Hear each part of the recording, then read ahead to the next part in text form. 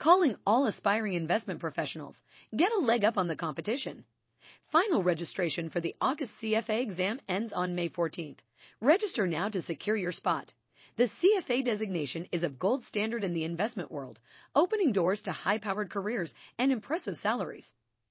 Head over to cfainstitute.org to register. Don't wait. Take control of your finance career today.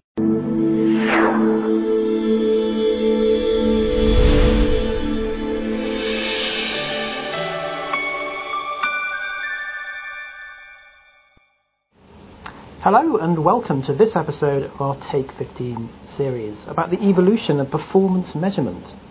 I'm Mark Harrison from CFA Institute and I'm joined today by Carl Bacon, Chairman of StatPro Group and a performance measurement specialist. So welcome, Carl. Thank you. Can you just begin by introducing the evolution of the performance attribution? Yes, I guess we can start way back in 1972 with pharma decomposition. We wouldn't recognise it as attribution today, but really it's the first attempt to break down the sources of return of a portfolio into the return above the risk-free rate, return from systematic risk, net selectivity, and a reward for the specific risk taken in form of diversification. We then moved to the Brinson model, a series of papers written in the 1980s, 1985, 1986, 1989, Brinson-Fackler, Brinson-Hood-Biebauer. That's really the foundation of attribution analysis. And from there we can see sort of several different strands of attribution. First of all, you've got a split between arithmetic and geometric type attribution methodologies. And the motivation for that split isn't the methodology itself, but it's more to do whether you prefer arithmetic excess return or geometric excess return. I won't go into that discussion now, but I prefer geometric because the returns are compoundable through time, they're convertible across currencies, and they're proportionate. Problem with arithmetic methodologies is that over multiple periods, the arithmetic numbers don't add up. So you have a demand for clients to see attribution that adds up. And so you see a whole series of smoothing algorithms being developed to make sure the attribution adds up, which literally takes the residual created by those attributions, not adding up, and spreads it across all the other factors. So you've got the Carino methodology, Manchiro, Frongello, and Grab. I prefer geometric excess return, so that leads us to a geometric methodology. And you can see sort of three developments in the 90s, but they're all essentially the same model. There's the Burney, Teeter and Knowles model developed in Canada. There's the model used by WM, published in a book by Bain in the late 1990s, and there's my own model. And essentially they give the same answer, so it's the same model.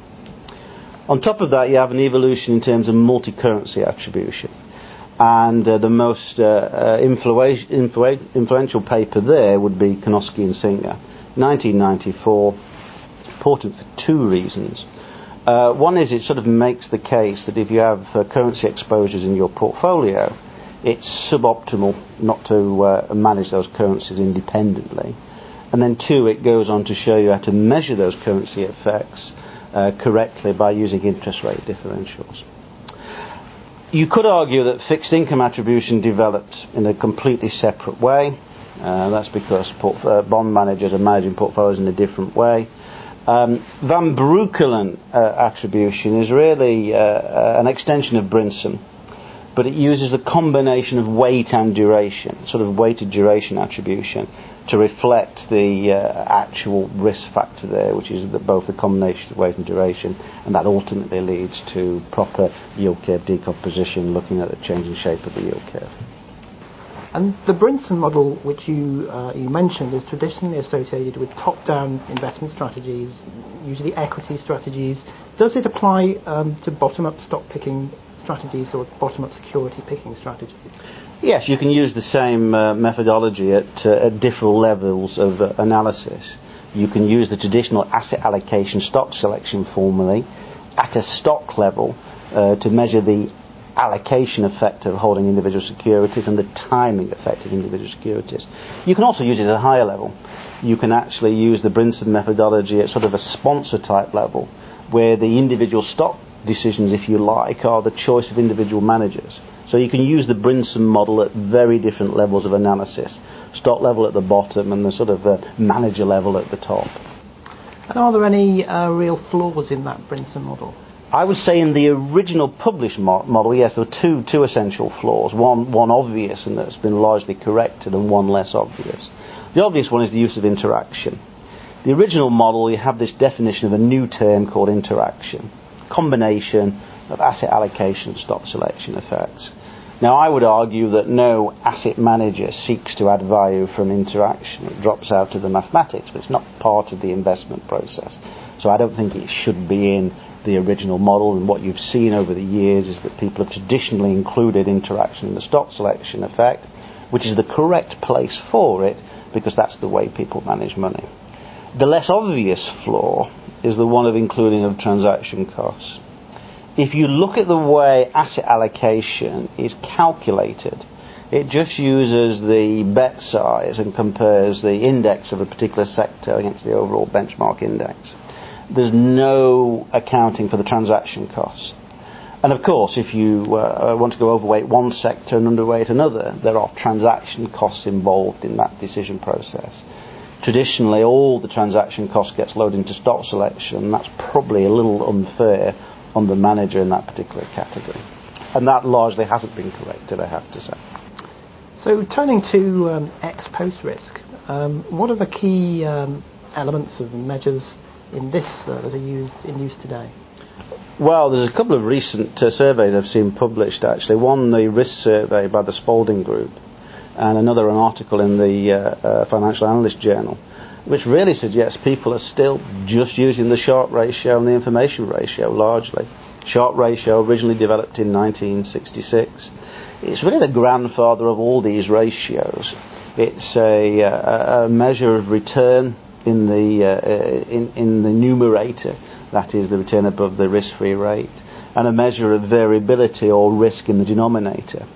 So you can look at it as a two-dimensional graph, and you're measuring the gradient of the line. You want to be in the top left-hand quadrant of that graph, so you want to be as far over, so you want a higher gradient, so the higher the Sharpe ratio, the better.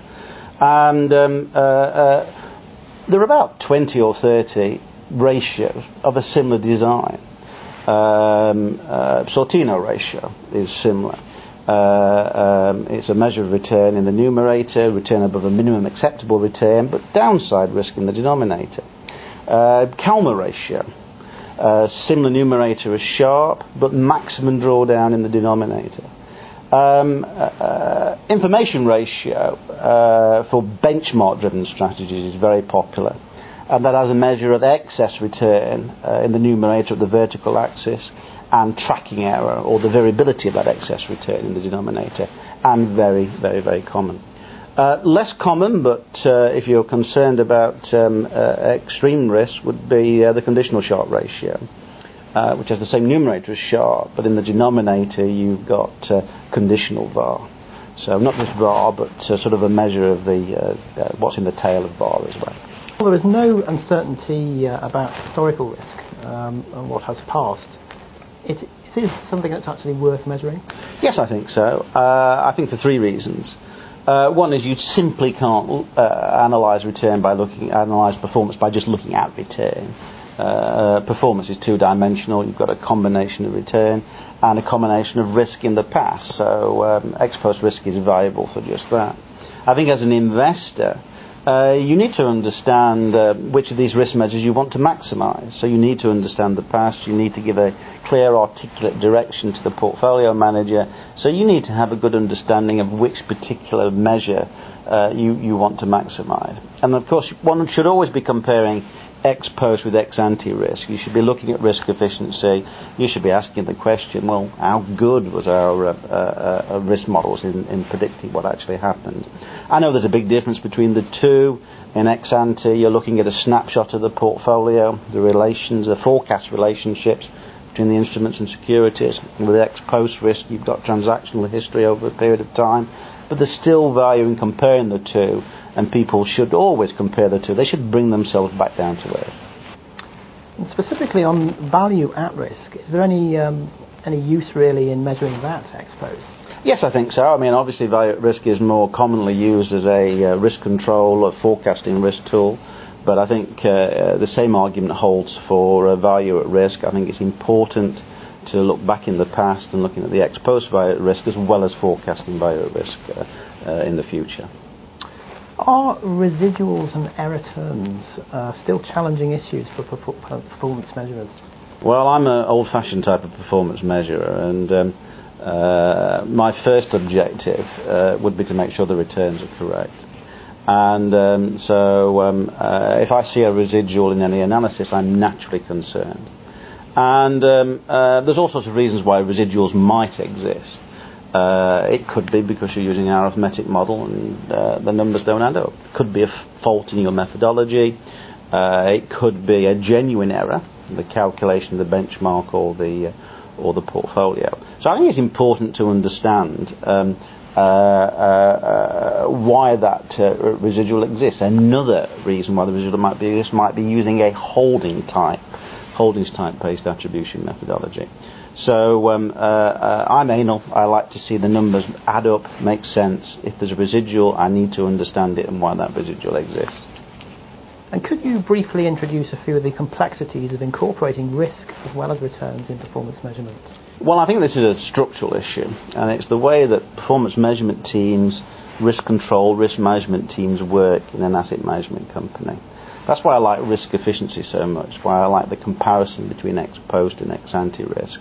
I think traditionally performance measurers are measuring risk ex-post, whereas in the risk control, risk management side, you're more concerned with the forecasted risk.